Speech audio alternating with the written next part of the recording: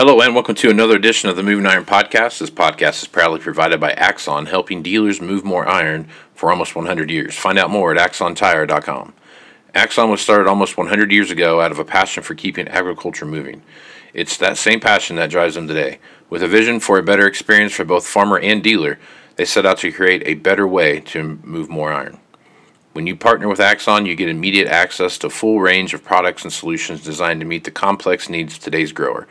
Axon carries all major brands and sizes of tires, wheels, and tracks. From custom colors and sizes to fully customized wheels, you can have the solution for virtually any problem today's farmer is trying to solve. To find more or become an Axon dealer, please visit axontire.com. Moving iron in the 21st century. Hard-working people working hard for you and me. Moving iron, time and time again. Through the years you'll find us here. Moving iron. Hello and welcome to Moving Iron Podcast Markets with Shawn Hackett. This edition of the Moving Iron Podcast is brought to you by Axon Tire, helping dealers move more iron for the past 100 years, and Tractor Zoom delivering insights. If you're looking to see what's going on in the auction market, use Tractor Zoom Iron Comps, 500 independent auction houses worth of information that come to them every day, and get to paint a great picture of what's going on out there in the market. So if you're interested in doing that and keeping up what's going on with those trends, which, to be honest with you, there's no better time now than to understand what's going on in the auction marketplace. Use Moving Iron at checkout, and you get yourself a nice discount. Shawn is with Hackett Financial out of Boca Raton, Florida, and Shawn is nice enough to come on twice a week now to sit down and discuss what's going on in the market. And Shawn, there's the crop tour is going on right now. The Pro Farmer crop tour is going on right now, and as day one's in the books, kind of recap. Well, let's start like this first. Well, I guess let's talk a little bit about what your reaction was to that Thursday's report, and kind of like what I said here before was, for as bullish as that report was, the market sure is in a wait and see what happens kind of mode. So I guess what's your thoughts there?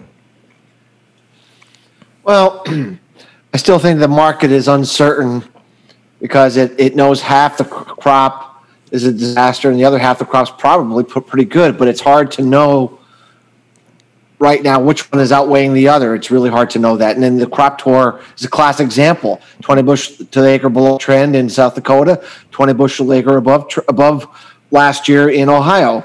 So what does it mean? I don't know.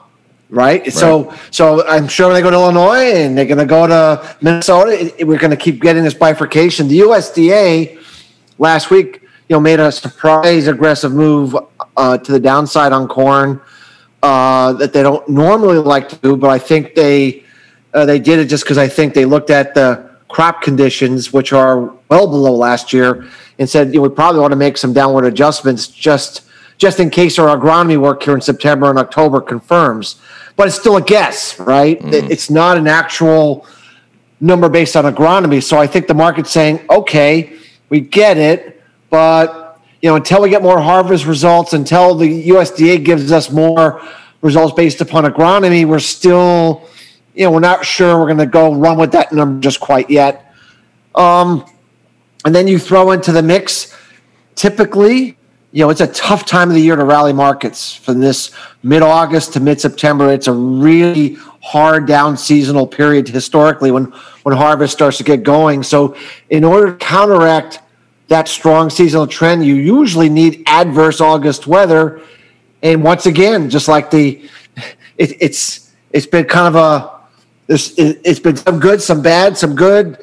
And now it looks like after this week, some rains are coming. So it's not giving this dome of hot, dry weather that's just going to, burn the crop off. We're just not getting that kind of clear weather problem here in August that's going to allow the market to want to rush in and buy against a typical down seasonal trend. So what we've been having is a whole lot of nothing, quite frankly. The market just stuck in neutral, trying to determine should it go down into the normal seasonal or should it break up And right now, it's not sure what it wants to do.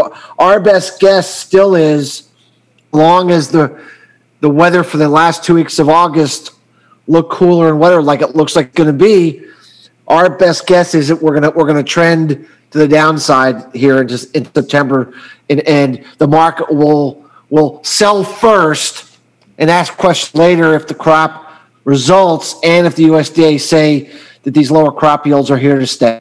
So okay, all right. So the Pro Farmer tour is going on right now, and sometimes you think I would learn how to speak, but you've got all this stuff going on here, and they start out in the very extreme eastern part of that, and then the very western part of that. And so day one was kind of eastern South Dakota, and then they start out in Ohio, and basically kind of what we've been seeing. If you're east of the Mississippi River, you have some very good crops over there. If you're west of the Mississippi River, you start out good and you end horribly. So I guess as you take a look at as the reports coming back from that, any big shocks to you there from what you've seen so far from Pro Farmer? I didn't see anything that was too much of a surprise. I think so far, I think everyone expected Ohio to be pretty good. Mm-hmm. I thought everyone expected South Dakota to be pretty bad, and I think they were within the range of what everyone thought. At least those two states. I didn't see anything that was a surprise, and as you can tell from the market's reaction, didn't either. They, they're really, they just can't get enough of buying and selling today. As you can tell, the volatility is crazy today. Right. Just kidding. It's just it just confirmed that we have, is the glass half full or is the glass half empty? Right now, the market is saying the glass is. We're not sure which way to look at the glass right now, and you throw in this port closure or partial port closure of that China port because of the Delta virus. There's worries that it might back up some shipments to them. It's all fear. It doesn't mean it will happen, but there's a fear that it stays closed. That maybe some of these shipments that are supposed to go over there will be delayed, and if it gets delayed, then it gets backed up and. It's just, the market's searching for something to drive it, and we're just in a murky period right now. Not just for grains, by the way. If you look at most markets, they're just not going anywhere right now. It's a pretty quiet time for everything.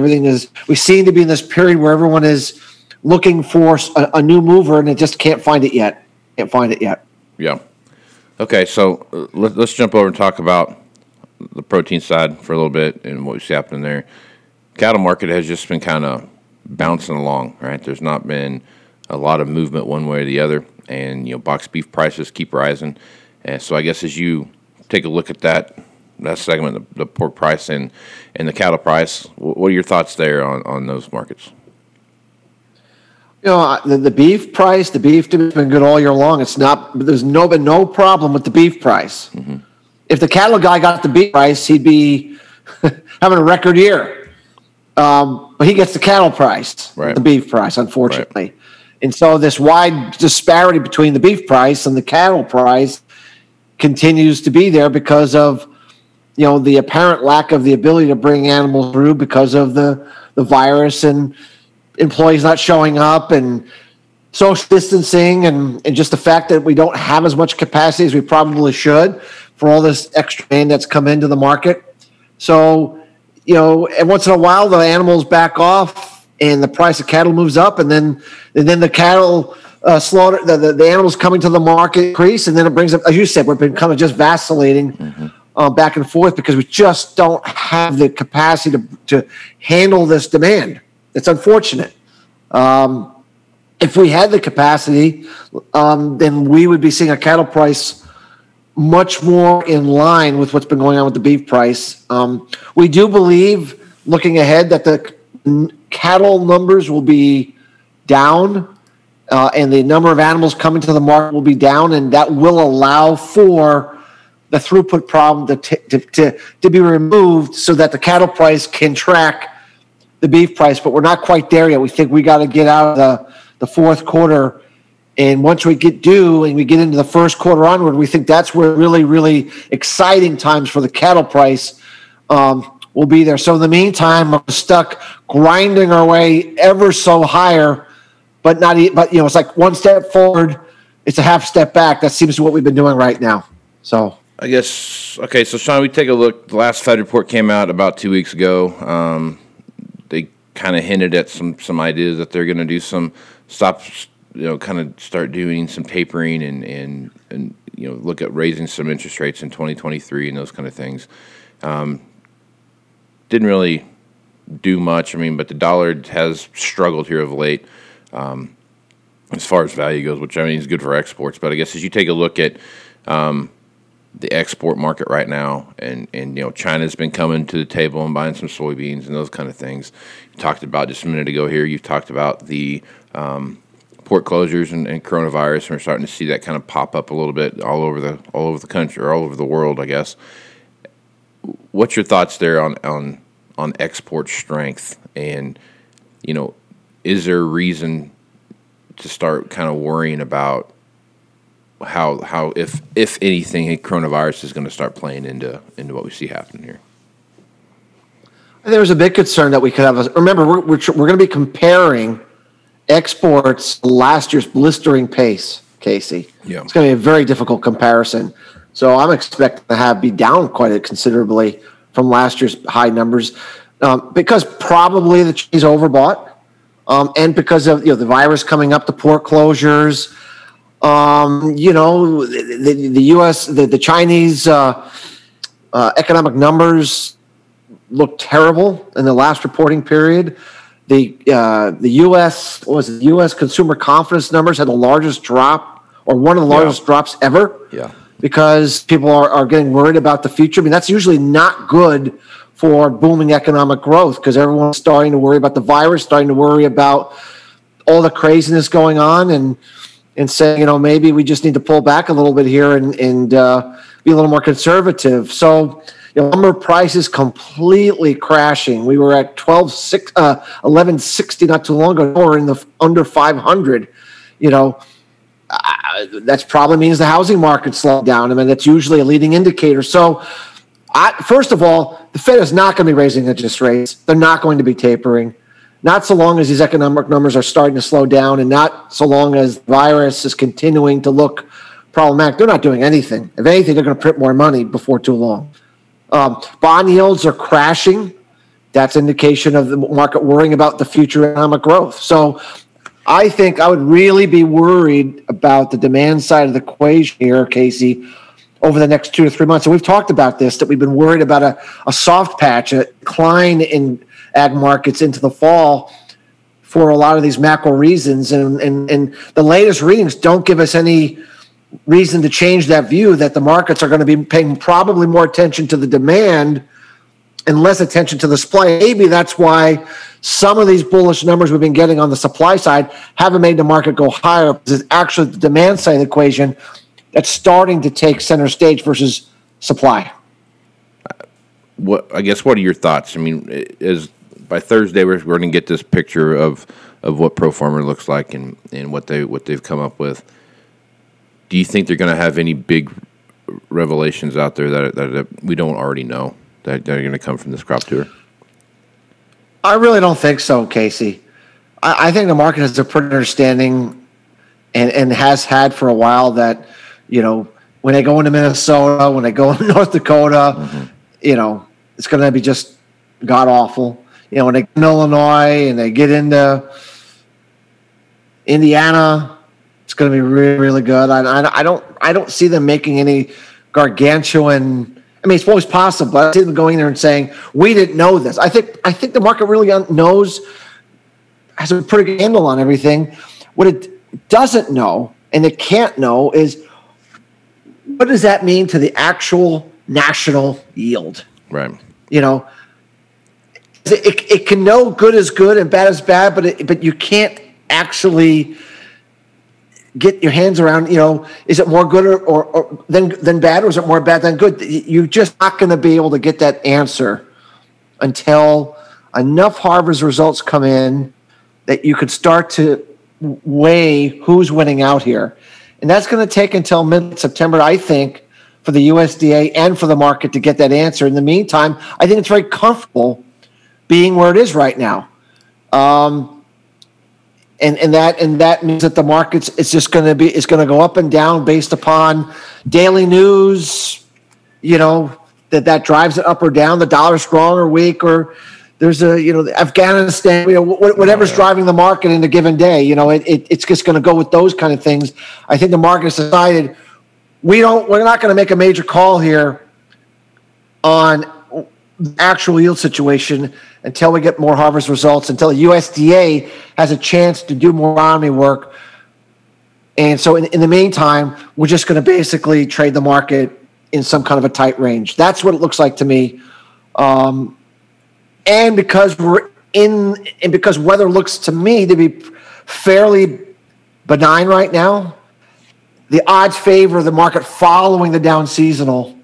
Doesn't mean crash and burn, by the way. It means following the down seasonal into the first half of September, meaning kind of a declining market into September until the market can get a better handle on the true nature of the yields. Our work says in the end, corn yields, for example, are going to wind up being in the low 170s like last year. Now, I don't know if it takes until January to get that number but I mean, that's where we're going to wind up. We believe when it's all said and done, we're going to be 172, give or take, $1 billion, $1.2 billion carry out, depending on which way you want to massage demand. And that really means we're not going to change our ending stock situation that we have right now. And so we're going to have to go through the next growing cycle with that in place, with of course, Brazil having really no export capability at all for corn, none, because of the crop. One of the, I mean, just very, very little. So, so it really comes down to, sorry. Yeah, excited there, Shawn. I'm sorry about that. It's all right. It's all right.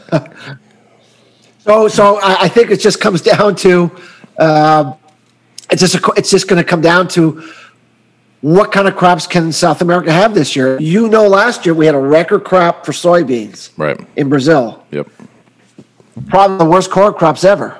That it wasn't an all for one for all. We think Argentina this year is the country to look at. We think if we're looking for some big problems, big drought cycle, extreme weather, we think Brazil's going to be on the margin, going to be okay. But we think Argentina is the one that could be the market mover. But that's not going to be the market mover until November is when you start really looking about, okay, where they're at, how are things developing, how much they get in the ground, how's it looking. We just got this couple of months here where we're going to be having a hard time finding that weather reason to move the market higher. So our best guess is grains move down into September. The USDA and harvest results come clean, yields come down further, tighten up those balance sheets. The market goes, you know what? Way too uncomfortable. We go back up, price in some weather premium for South America, and then we just have to see what happens with weather as we go forward. I think that's kind of the pathway right now going into the fall, early fourth quarter period of time now. Yep. Hey, well, good stuff, Shawn. Man, there's lots of moving parts here, lots of stuff to pay attention to, and just like always, I don't think we're ever going to run out of anything to talk about because there's plenty of stuff cooking here. So if folks want to reach out to you and get more information about Hackett Financial and what you guys are doing over there, what's the best way to do that? Our website is Hackett, Hackett, advisors.com. All kinds of information on there for your listeners to watch, to read, to see if the way we look at things might help them out a little bit. So check that out. Go to the website, HackettAdvisors.com. Make sure you check that out. There's a lot of good sample stuff there, just kind of give you a glimpse as to what Shawn's got going on there. So, well worth your time. Reach out to Shawn too. Well worth your time as well. Guy's a wealth of knowledge. So check him out. I'm Casey Seymour with Moving Iron Podcast. Make sure you check me out on Facebook, Twitter, and Instagram. So you're going to find the latest editions of the Moving Iron Podcast, as well as any blogs I have posted will get sent up there as well. Go to movingironllc.com, and you'll find the latest editions of the Moving Iron Podcast and all things related to the Moving Iron Summit and the Moving Iron Podcast. So with that, I am Casey Seymour with Shawn Hackett. Let's move some iron, folks. Out. You want to have a meaningful competitive advantage to help sell more equipment.